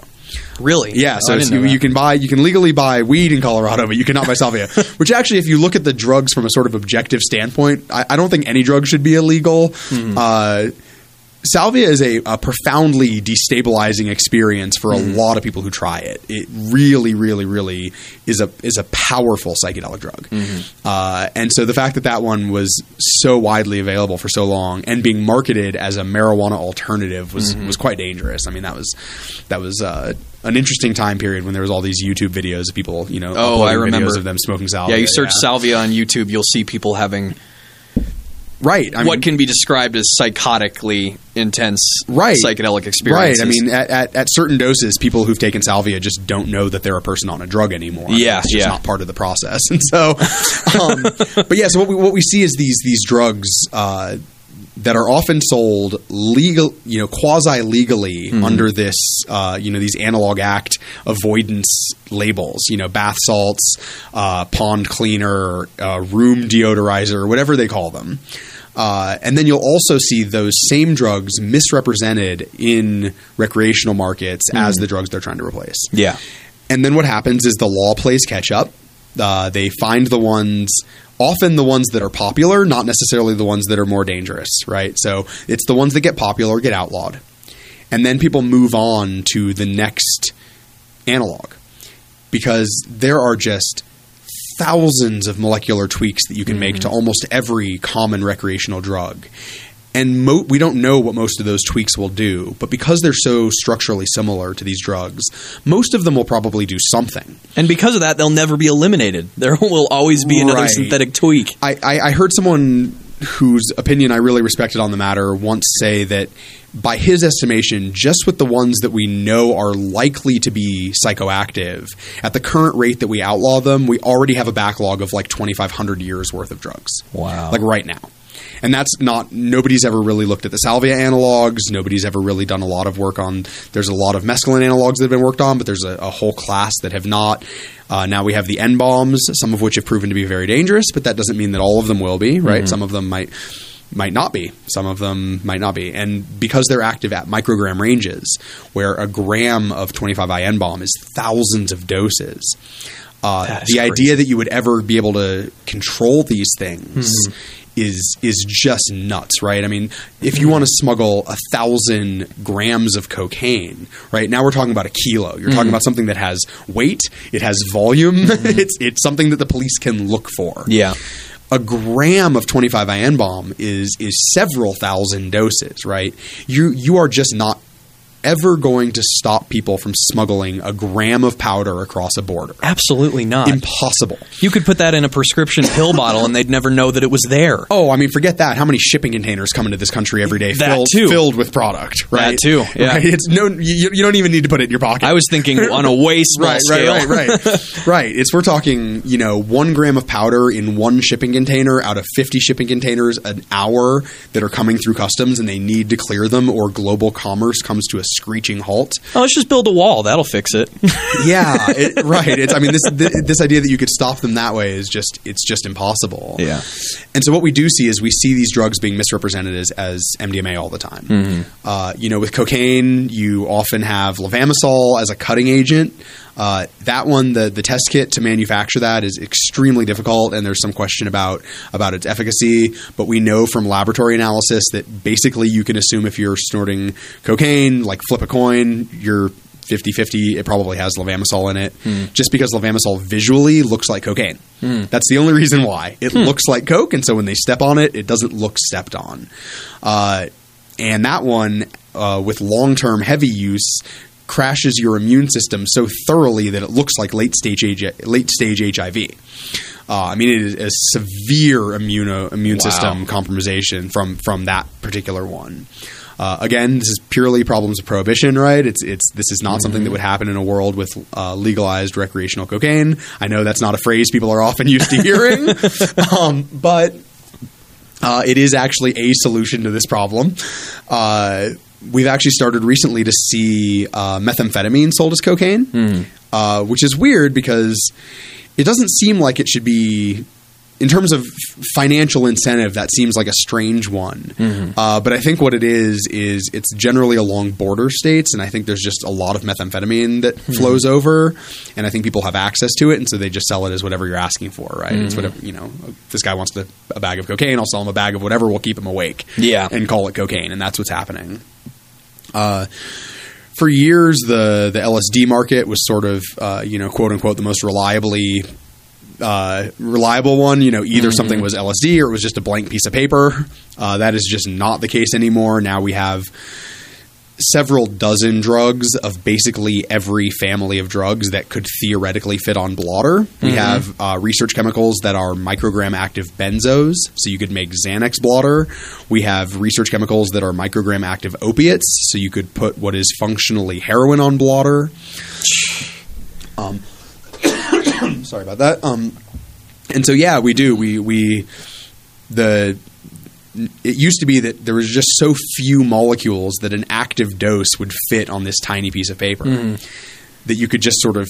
There was the DO family, DOI and DOB both did, but they both have an extremely, extremely unpleasant taste. And so it just didn't happen that often, but that's just not the case anymore. And like plus, you think back to the 60s, if you were to have taken a tab of acid back when LSD first was being proliferated in society, if it made you hallucinate and it made you euphoric, you knew that it was LSD. Right. Versus now, there are tons of synthetic compounds that can mimic those traits of hallucination and euphoria, and you might not realize that they're doing damage to your body that LSD by itself wouldn't do. Right, and 25I N-bomb in particular has proven to be a really sort of problematic compound. It's like I said, we don't really know how many deaths, but we've certainly passed 35 or 40 at this point. And this is a substance that was only introduced into recreational markets 3 or 4 years ago. And even when some people have taken it and enjoyed it and had no problems, and then their friend has taken one off of the same 10 strip and died. So it does seem to really be a sort of individual metabolism issue that some people are okay on this substance and some people aren't, and there's just no way to know before somebody takes it whether or not that they're going to be one of the ones who potentially has a problem. And this is a like I said, it's rare that we have big problems with easy solutions, but this one, one drop of an Ehrlich's reagent on a quarter of a tab, and if it turns purple, it's an indole. There are a few indoles that are sold as LSD, but not many that are common in the recreational markets, and none that have any sort of reputation for problems. And like you were saying, millions of people in this country alone take drugs recreationally and don't necessarily fall under the category of a drug addict. But now, because there's so many different types of drugs out there. It's without services like what DanceSafe provides. People are inevitably going to take drugs, but without services like what DanceSafe provides, they're basically playing Russian roulette. Yeah, I often sort of quip that it's a very frightening time to be a recreational drug user right now. It's you mentioned you're in your mid 20s. I'm in my mid 30s, and I've been in the scene for over 20 years now. And not that even 20 years ago there was misrepresentation. There was people who didn't necessarily know enough about the substances they were taking, but not like now. We didn't have these labs in China that would pump out thousands of kilos of research chemicals on demand. We didn't have the dark web where people would order anything they want to order. We didn't have these massive price differences between illegal drugs and legal, or quasi-legal research chemicals that could be misrepresented as those drugs. We didn't have cryptocurrency. And so it's a different dynamic now than it was even 20 years ago. Recently, we have started to see the MDMA market. And I guess I don't need to ask the next question: how adulterated are the recreational drug markets? Because we've basically just covered that. Yeah, I mean the answer is substantially. Yeah, they're substantially adulterated. The MDMA market, historically, for the last few years, we've been seeing about 50-50. If somebody brought something to the booth to test, there was about a 50-50 chance that it was not going to be MDMA. That number has actually gotten a little better over the last few years. We've seen an increase in the amount of real MDMA on the market. Part of that is that there's new precursors that people have discovered. So you no longer need to go to the jungles of Indonesia and get saffron oil. Now you can take things that are available in almost any industrialized society and get to MDMA from them. And because of that, I think that's one of the big reasons that we've seen an increase in real MDMA. And the people who discovered these new precursors, rather than keeping that knowledge proprietary and probably becoming, if not multimillionaires, potentially billionaires, decided to publish these recipes. They had actually decided that they were sick of the adulterated market. They wanted there to be real MDMA out there. And so they published these recipes of how to get from these sort of more commonly available precursors to MDMA. What are the legal consequences of doing something like that? Oh, I mean, severe. Yeah. Often people will read a synthesis for MDMA, particularly college kids who maybe have a year or two of organic chemistry, and they come to the conclusion that this is something they could probably technically do. LSD manufacturing is extremely difficult, requires equipment that is very specialized. There's a reason that they've only busted, a half a dozen or, 8 LSD labs in the history of LSD. And a lot of them have been professional chemists and almost professors. All of them. Yeah, almost all of them have had PhDs. I mean, it's very common for that to be the case because it requires that level of sophistication to manufacture LSD. MDMA is not like that. MDMA is easier to manufacture than that. It's not quite the shake and bake methamphetamine that's so popular in the South. It's not quite that easy, but people often come to the conclusion when they look at these things that like, I think I could do this. And I have people say that sometimes. They're like, I looked over the recipe and I felt like this is something I could technically do. And I was like, you should probably look at the mandatory minimums for manufacturing MDMA in your state. That's the other side of the equation, right? Don't just decide that you could technically do this. You should look at what will happen if they find you, because there's no, I was just doing it for me and my friends exemption to these manufacturing laws, right? If you're manufacturing, they treat it as you are a drug cook. Often we're talking about a mandatory minimum of 15 or 20 years, really severe legal consequences, and the likelihood of being caught now higher with social media and people talk, people putting Alexas in their houses, and what are you gonna? What is your every communication with everyone going to be in code? I really recommend that people fight these fights legislatively, although rather than deciding they're going to manufacture these things to fix the adulterated market. Although there is an argument to be made, right, that this is another part of the fight, is that if without people willing to do these very dangerous things, I guess you could compare it to speakeasies back during the Prohibition. Sure. And that sort of thing. It's a controversial position to take. It is controversial, definitely. But yeah, at the end of the day, if there's nobody out there manufacturing these substances, then all we have is adulterated markets, right? Then we only have adulterated substances, and some of them are orders of magnitude more dangerous than the drugs that they're replacing. And like you said, DanceSafe plays the same game of catch up that law enforcement plays. The absolute worst thing that I ever have to tell somebody when they bring a substance to the DanceSafe booth and we test it is I can give you a list of 35 things this isn't, but I can't tell you what it is. And that's something that happens. I mean, it happens on a I don't want to say super regular basis, but often enough that every season.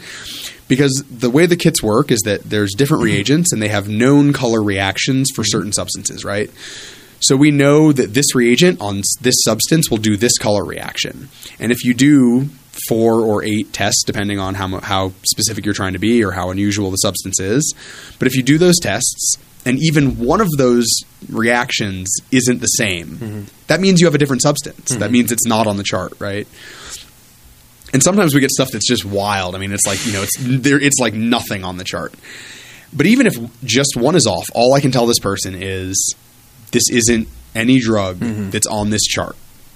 I don't know. Here's this ecstasydata.org laboratory. And like you were saying earlier, 9 times out of 10, when you get those test results back, those people are going to be like, I'm not taking it if I don't know what the hell it is. When I can't tell them what it is, I don't think anyone's ever told me they were going to take it, realistically. Yeah. To reiterate, it sounds like you probably prevent a lot of drug usage just by providing the information for people. Yeah. I think that's pretty clearly the case.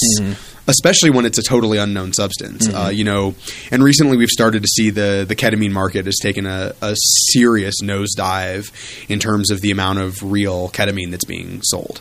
We're starting to see a whole galaxy of actually PCP analogs being misrepresented as ketamine because they're both dissociatives.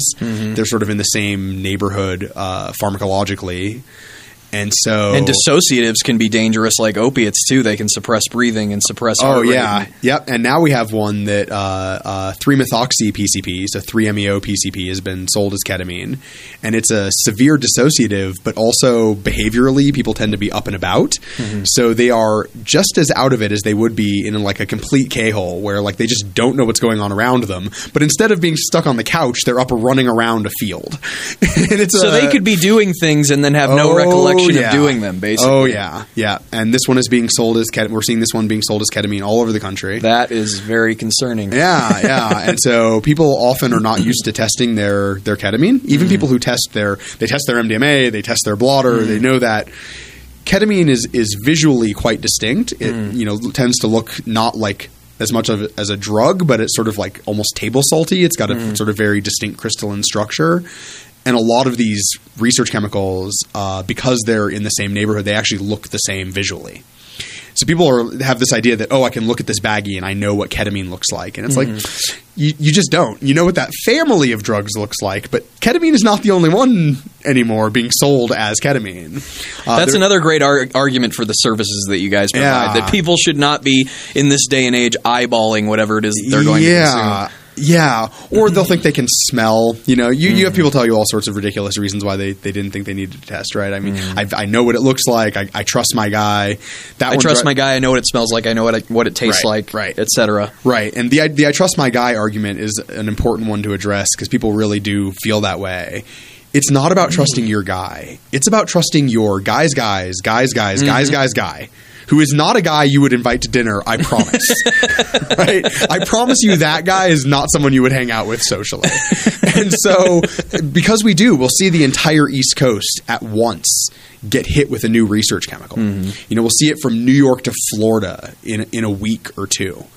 So we know that this adulteration, or this misrepresentation, I should say, we know that this is happening really, really, really far up the distribution chain. This is not generally – I honestly suspect that most people who get sold an adulterated drug, something that wasn't – or a misrepresented drug, something that wasn't what they thought it was, I think the vast majority of dealers who actually sold it to the end user had no idea that they were selling something other than what they thought they were selling. I think most of those sort of, quote-unquote street-level dealers, although really I think in this community we should probably call them tent-level dealers, right? But most of those guys, those people at the sort of retail level of drug dealing – they're not scientists handing beakers to each other. They're not scientists. They're people who are maybe trying to hook up their friends, people who are maybe trying to cover the cost that they spent to be at the festival.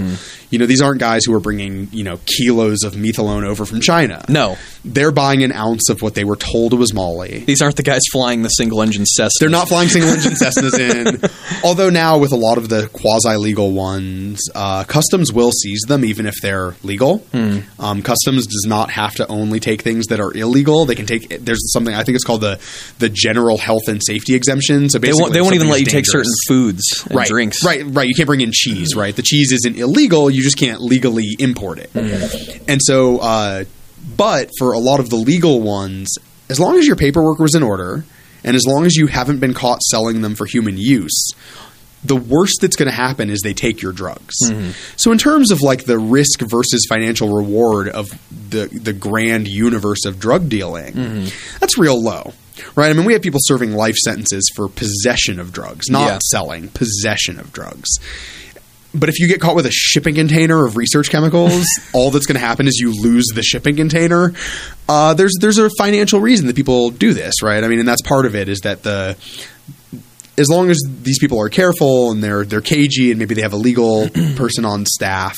Well, and that corruption can go way up the chain. On the opposite end. I mean, we've got the pharmaceutical industry. It's easy to implicate them in the recent attempt to ban kratom. If that's how it's pronounced. I think you got it right. Yeah, which has opiate properties, but is not technically an opiate. Right. So it triggers the same receptors, right? But it's not actually an opiate. And it's in Bali and it's in Sutra and all these other herbs that people can usually just go to a botanical company and buy. And the pharmaceutical companies as well. I mean, there's clear cases where they definitely knew that doctors were writing prescription numbers that were wildly outside the sort of bell curve of what most doctors were prescribing, and they don't report these people to law enforcement, right? And I mean, we're kind of delving into the realm of conspiracy, but is it really so hard to believe that they want to focus on their bottom line and keep their profits up by keeping people addicted to dangerous manufactured opioids when they could be taking a tea or smoking marijuana or taking CBD oil? There's all these alternatives that a lot of people say work. Children being given CBD for their epileptic seizures and people with Parkinson's taking CBD and seeing their symptoms immediately alleviated. I personally get the impression that they don't want this. Yeah, no, I mean, money is a profoundly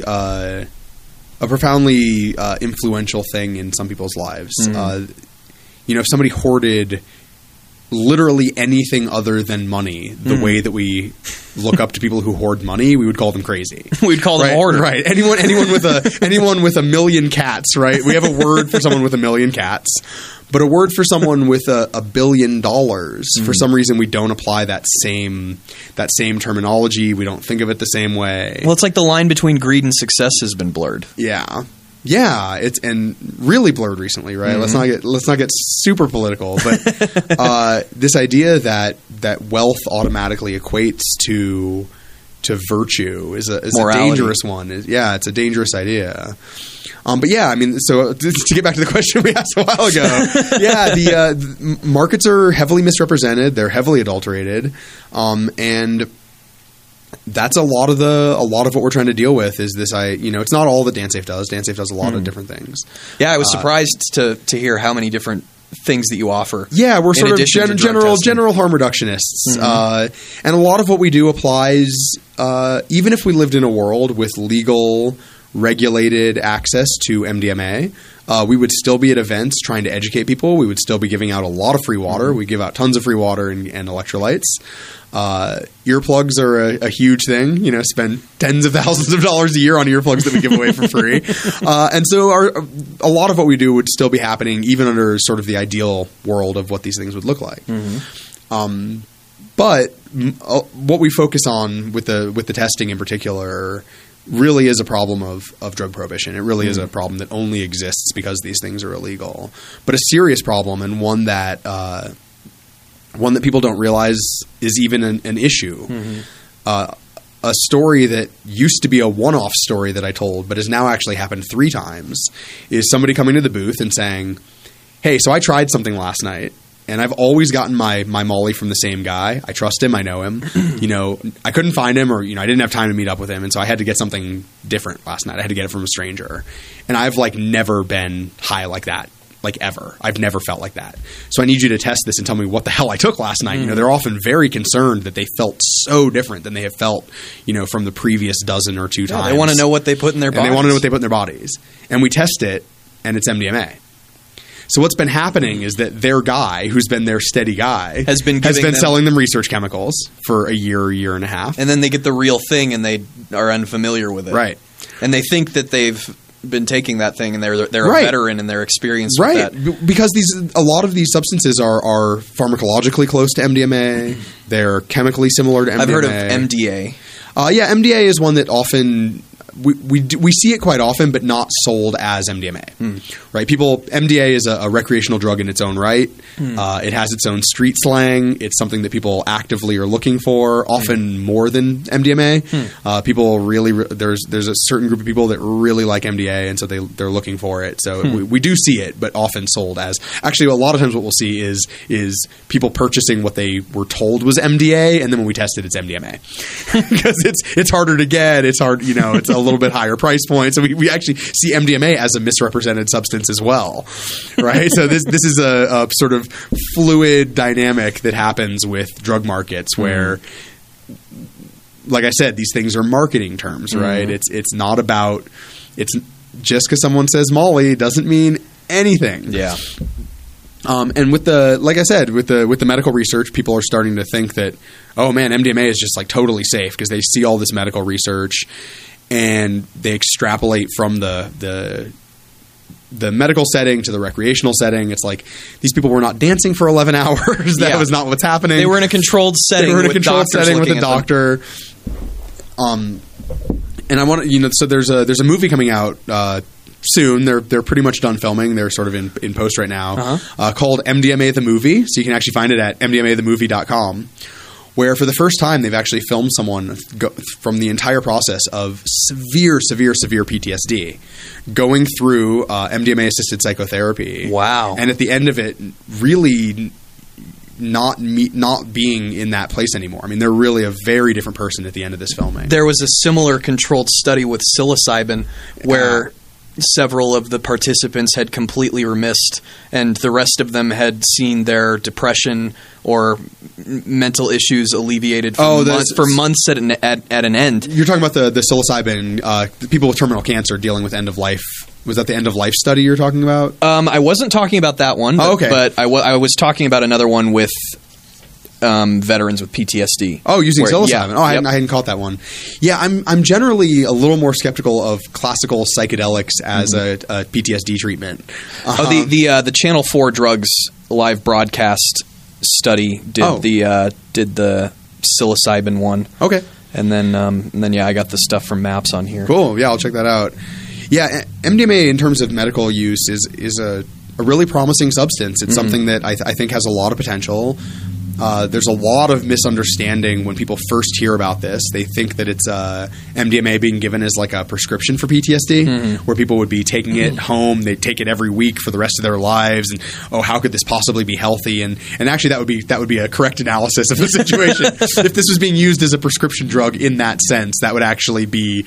I would share those people's concerns. Whereas these are more like temporary treatment programs, right? That yield positive results, right. It's people go through a treatment process, and at the end of that process, they don't continue to take MDMA. A lot of them stay in therapy just because PTSD is such a such a problem that a lot of them end up staying in therapy. But most mental issues require continuous therapy, right? But a lot of these people at the end of these sessions just don't meet the diagnostic criteria for PTSD anymore, and we're not used to talking about anything curing PTSD. But this is a treatment protocol that really does seem to that word seems to fit what's happening. So we're gonna have to start talking about this in a really different way. Yeah, I found a quote from the Channel 4 Drugs live broadcast study when they did one on MDMA, And it says, our findings suggest that MDMA may enable PTSD patients to access negative memories without a feeling of overwhelming threat, which could enable subjects to better confront and wash out their traumatic experiences. The scans have also shown that MDMA reduces the connectivity, that is, the degree of synchronization between two important connector hubs in the brain that show elevated connectivity in depression. The findings suggest that, like psilocybin, MDMA could be valuable in the treatment of depression by breaking over rigid introspective thinking patterns. And that makes a lot of sense, and it actually kind of makes me think of the way that they're trying to use virtual reality to treat people for traumatic experiences, because it allows them a safe, non-traumatic, non-terrifying way to return to those memories and experiences versus it being painful and excruciating and scary to have to return to those memories. Yeah, I mean, all of this is super speculative, right? Because of there was a lot of research going on into this in the 60s and 70s into psychedelic assisted psychotherapy. And because of the crackdown that happened where all of these were placed into Schedule 1, there was this massive backlash against psychedelics. Basically, in terms of scientific research, we are currently – so we've been doing this research now for 5-6 years, right? So we're basically at 1975 in terms of this research, if that hadn't been halted. So think of what like a computer looked like in 75. Think of what a camera looked like in 75. That's where we are in terms of psychedelic psychotherapy because of the crackdown that happened. And we're still using internal combustion engines. Right. There's areas where we've just refused to advance. There's areas where we've refused to advance, but this is where the research was actually halted in its tracks by drug prohibition. And so we've been set back, 40 years in this research. But the stuff that's starting to happen now, because we have some tools that we didn't have then, I think is going to progress really quickly, right? We didn't have high resolution brain scans back then. Now we can actually look at what's happening in the brain when people undergo these things. They can do 3D laser scans now. Right. And so we have this there's this idea that you just brought up that what's happening is people have, with PTSD in particular, have really, really rigidly linked their emotional memory of these events and their episodic memories of these events, right? So whenever they think about whatever the thing was that triggered their PTSD, they feel the way they did. They feel it. And when they take MDMA, there's activity in your amygdala. You're flooding your brain with serotonin. When you say something feels good, you're talking about serotonin in your brain. MDMA is actually, that is what feels good, right? The chemical process of what MDMA does is what you talk about as feeling good, is the release of serotonin in your brain. And so they really have been chemically inhibited for the duration of that experience from accessing that emotional pain in the way that they usually access it. They can't do that. Their brains will not allow fear or anger or they're kicking off adrenaline and anxiety versus having those things quelled. Right. And so by working through the therapy, you're able to sort of de-link the emotional and episodic memory. And that's a powerful tool. And one that realistically, I can't imagine any moral argument for not funding this research, for not allowing this research, for not supporting this research. We have now had, I think we're in our 10th year in a row now, where we have lost more U.S. service people to suicide than combat. More people are dying from suicide than are dying in combat missions in our military. And that is just unacceptable. Anything we can do, even if this was taking MDMA once a month for the rest of their lives, even if this is what that was. A lot of people take medications for the rest of their lives. Lots of people take medications for the rest of their lives. And that's not what this is. We're talking about a couple months of therapy done in adjunct with MDMA. There's actually a conference coming up in late April in California called Psychedelic Science. It's put on by MAPS, and a couple other organizations are also sort of have their hands in the pot. Where if anyone is interested in this subject, I highly recommend looking at this conference, maybe coming out to California for it. It's in the Bay Area, it's in Oakland.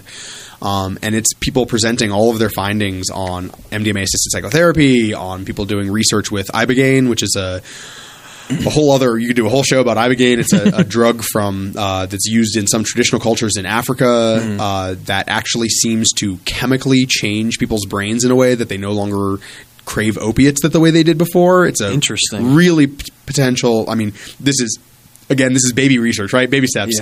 But that's what some of the research seems to suggest. It's really, really a powerful powerful substance, but it's Schedule 1 in this country because it makes you hallucinate, and anything that makes you hallucinate immediately gets thrown into Schedule 1. Yep.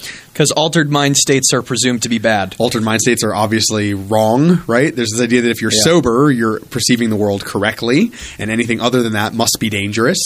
Despite the fact that, handing someone like I said, there are a lot of things that are sold as LSD that are very dangerous. We don't have any confirmed deaths from what we would really call LSD toxicity, right? There are behavioral deaths. People have taken LSD and run out into traffic. That's stuff like that. And then there's the so-called acid casualties where they basically dose themselves into mental illness. Yeah, but even with those cases, almost universally, there was a family history of severe mental illness, right? So it just exacerbates or precipitates something that was already a pre-existing That seems condition. to be what's happening with those situations, is that these are people who had a predisposition to mental illness. There are reports in the medical literature of people who accidentally consumed. It's a little hard to know because we're working off of blood serum levels, right? Because you obviously can't know how much drug a person took. You have to go off of blood serum metabolites, but somewhere in the neighborhood of 3,000 to 7,000 doses of LSD and lived. This is a report that exists in the medical literature. That person was psychologically fine after a period of time. I believe it was several weeks.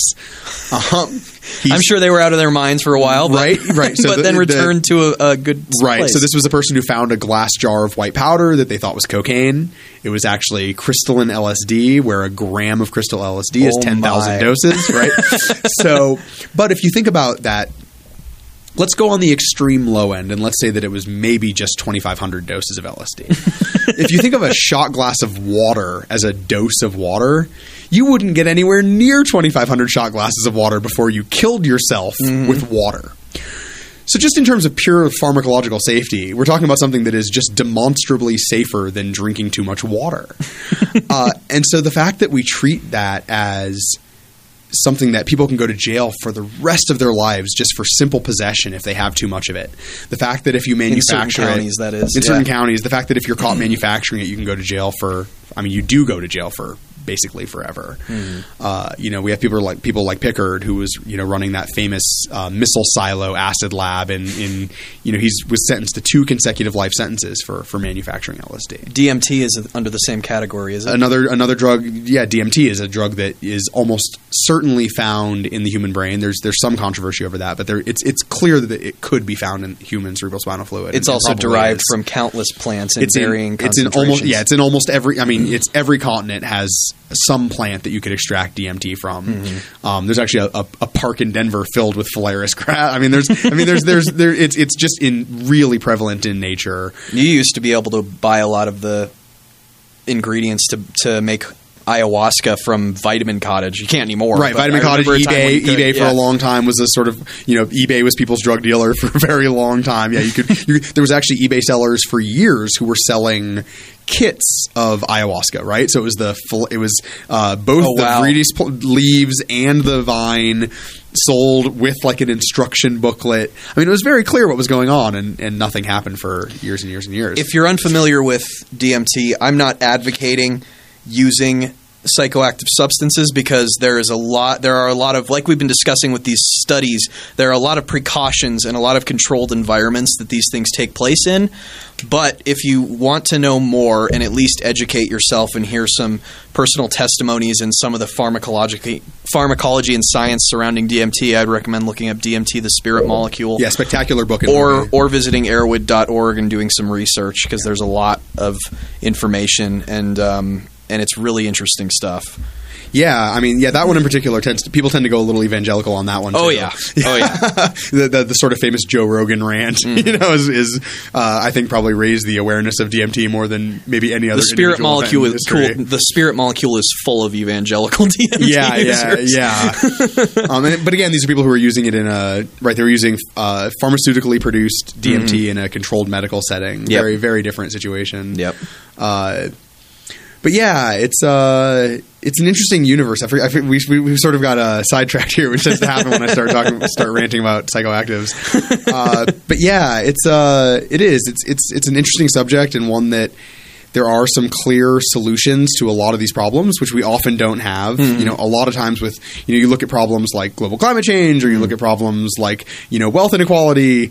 there's not a simple solution to anything. These problems. These are large, intractable, sort of really complex problems that I think, if there even are solutions, right, that they're incredibly complex solutions. I think that the solutions are not being ignorant and certainly not criminalizing everything that you don't understand. Yeah. Yeah, and a lot of what we do is pure drug education, and that would be something that needs to continue no matter what the legislative environment is, right? When someone comes to the booth and we do we do drug checking and we test something and it tests positive as MDMA, we certainly never tell that person, oh, this pill is good, or oh, this pill is safe. We never say words like that. We say this is a positive reaction for MDMA. Here's our MDMA info card. You should read about what this substance is. People have died from MDMA. We generally explain that it's unusual, that it generally happens under hot environments where people aren't drinking enough water, but that we do have some random mysterious deaths in history that we don't know why. There are cases of serotonin toxicity, like serotonin syndrome. Yeah, those are almost always with somebody was on an SSRI. Oh, really? Oh, yeah. Those are it's not impossible with pure MDMA to have serotonin syndrome, but it's requires substantial dosing or other unusual environments. And there was one study that was done, I believe, with rats. It wasn't a human study for sure. It was an animal study. But they gave the animal MDMA in a cool environment and MDMA in a hot environment. And the animals in the hot environment had more serotonistic axon death. They had more of the sort of brain issues that are sort of known to happen with MDMA in the hot environment. So the hot environment actually increases the probability of those sorts of things happening. That would seem to be what this one animal study said, right? Yeah. You always want to be careful when you extrapolate from animal studies to humans. But it makes sense if you look at it in terms of what we actually see in recreational markets as well, right? We don't see people undergoing this medical research having this idea of like, oh, I was so depressed the following Wednesday, right? This idea of like the, quote unquote, the suicide Wednesday, basically, where like people take MDMA on a weekend and then they feel extremely depressed midweek the following week.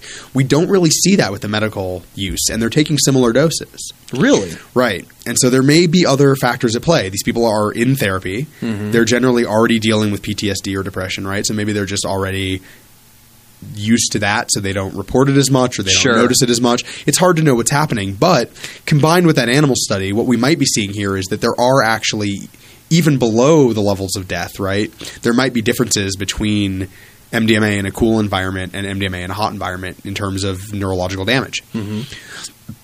And so, but even with pure MDMA, there is evidence of serotonin axon damage. The sort of don't want to get too super nerdy about neurology, but basically your serotonin axons extend throughout your entire brain. The serotonin cell bodies are all in your brainstem, and then the axons extend through your whole brain. And the axons in your forebrain, so in the very, very front of your brain, do get damaged. You have serotonin receptors in your entire brain, basically? Right. But they're all extending out from your brainstem. They're extending out like tree roots into your brain. So there's not the serotonin axons are all throughout your brain, but the cell body itself is in your brainstem.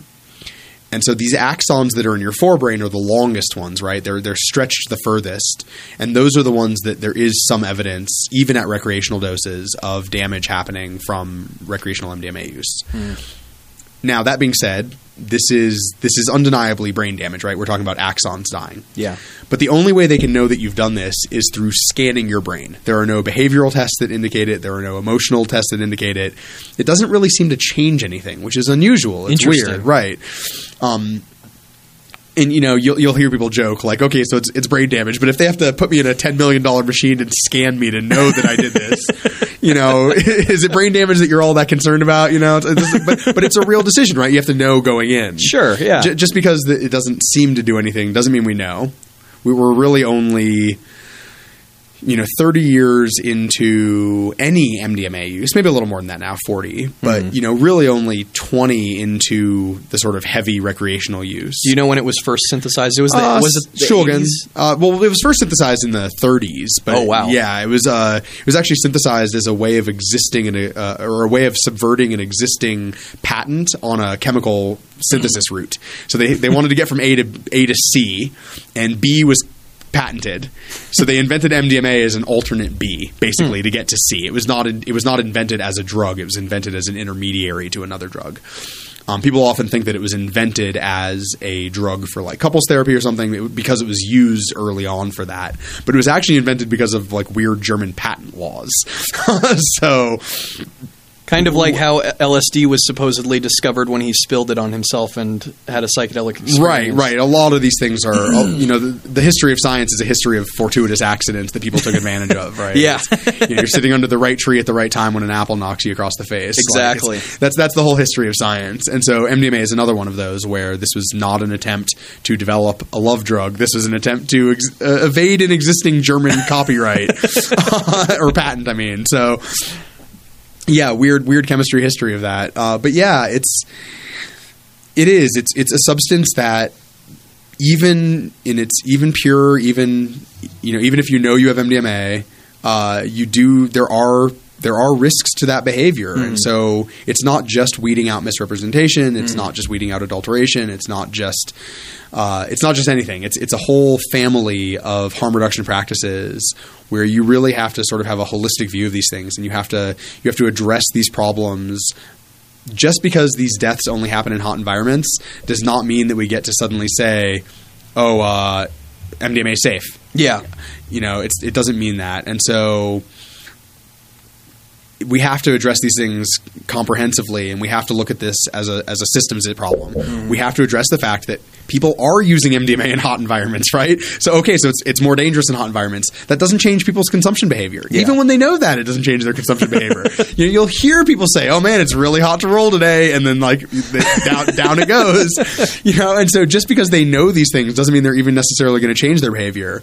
But there are really concrete things that we can do. We can provide chill out areas at events. You can provide free water. You can mist people. There's a lot of things that you can do to help mitigate the risks of this behavior. Yeah. We're about reaching the end of the show. There are a few more statistics I could probably throw out there and some quotes. In an article by CNN, there's a quote that says, "The facts are overwhelming. If the global drug trade were a country, it would have one of the top 20 economies in the world." And then there is one that's probably pretty ubiquitous or fairly famous. The United States has 5% of the world's population, but 25% of the world's prison population, making us the highest incarceration rate in the world. And then there was that Gallup poll statistic, 60% of Americans as of October 19th, 2016 support legalizing marijuana. The war on drugs has cost $1 trillion in federal spending since Nixon declared it in 1971. Just as recently as 2008, we were the number one country for illegal drug use, and we're still in the top 5, and if not the top 3 in most charts. Mandatory minimum sentencing, something you should definitely do some research about. And last but not least, let's have you reiterate a little bit of the information about DanceSafe, where people can find more information about you and things like that. We have the number of chapters we have tends to fluctuate pretty regularly. We add new chapters. Occasionally chapters fall out, but we have somewhere in the neighborhood of 20 chapters right now. So if you can go on our website and find a chapter map. If there's a chapter in the city near you, I highly recommend volunteering locally. What's the URL? DanceSafe.org. Okay. And so if you go to DanceSafe.org and click on Find a Chapter, that map is actually currently broken, but should be fixed tomorrow. So wait till tomorrow, and we'll get that chapter map working again for us. And our training is online, so you can go to DanceSafe. You can sign up for our volunteer training. Once you've done the online training, you can start finding a local chapter and working with them. Or if there's not a chapter in your area and you get a group together and you want to start a chapter, you send me an email. I'm the one who gets those emails when you say I want to start a chapter on our website. Where can people send you an email? Mitchell@dancesafe.org, and there's also lots of forms on our website, so all the forms are there. Fantastic. And ecstasydata.org is the website for the lab that Irowid manages that DanceSafe originally started. So that's another great resource. And yeah, I highly recommend hitting up DanceSafe and finding us on Facebook, and we post a lot of great stuff. And yeah, I think that even if you're not a partier, if you're just somebody who cares about the health and safety of the community, it's an organization that's worth getting involved in and worth supporting, and I'm happy to be here and talk about it. Thank you so much, Mitchell. You've been a wealth of information. It's been a pleasure having you on the show. I found this quote just before I came into the studio today, and I thought it would be an appropriate one to end the show with. Regardless of your religious beliefs or your stance on drug use, I think this is a pretty resonating quote. Those drug addicts you're judging are not just some junkies and losers who deserve to die. They're actually good people with good hearts who made some bad decisions in life, as we all do. So if you can't help them, don't hurt them. And instead of judging them, pray for them. You've been listening to The Joe Man Show on KUHS Denver. I hope everybody has a wonderful night. A disclaimer, drugs are bad, okay? If you do them, you're bad, because drugs are bad, okay? It's a bad thing to do drugs, so don't be bad by doing drugs. Okay, because that'd be bad, because drugs are bad, okay?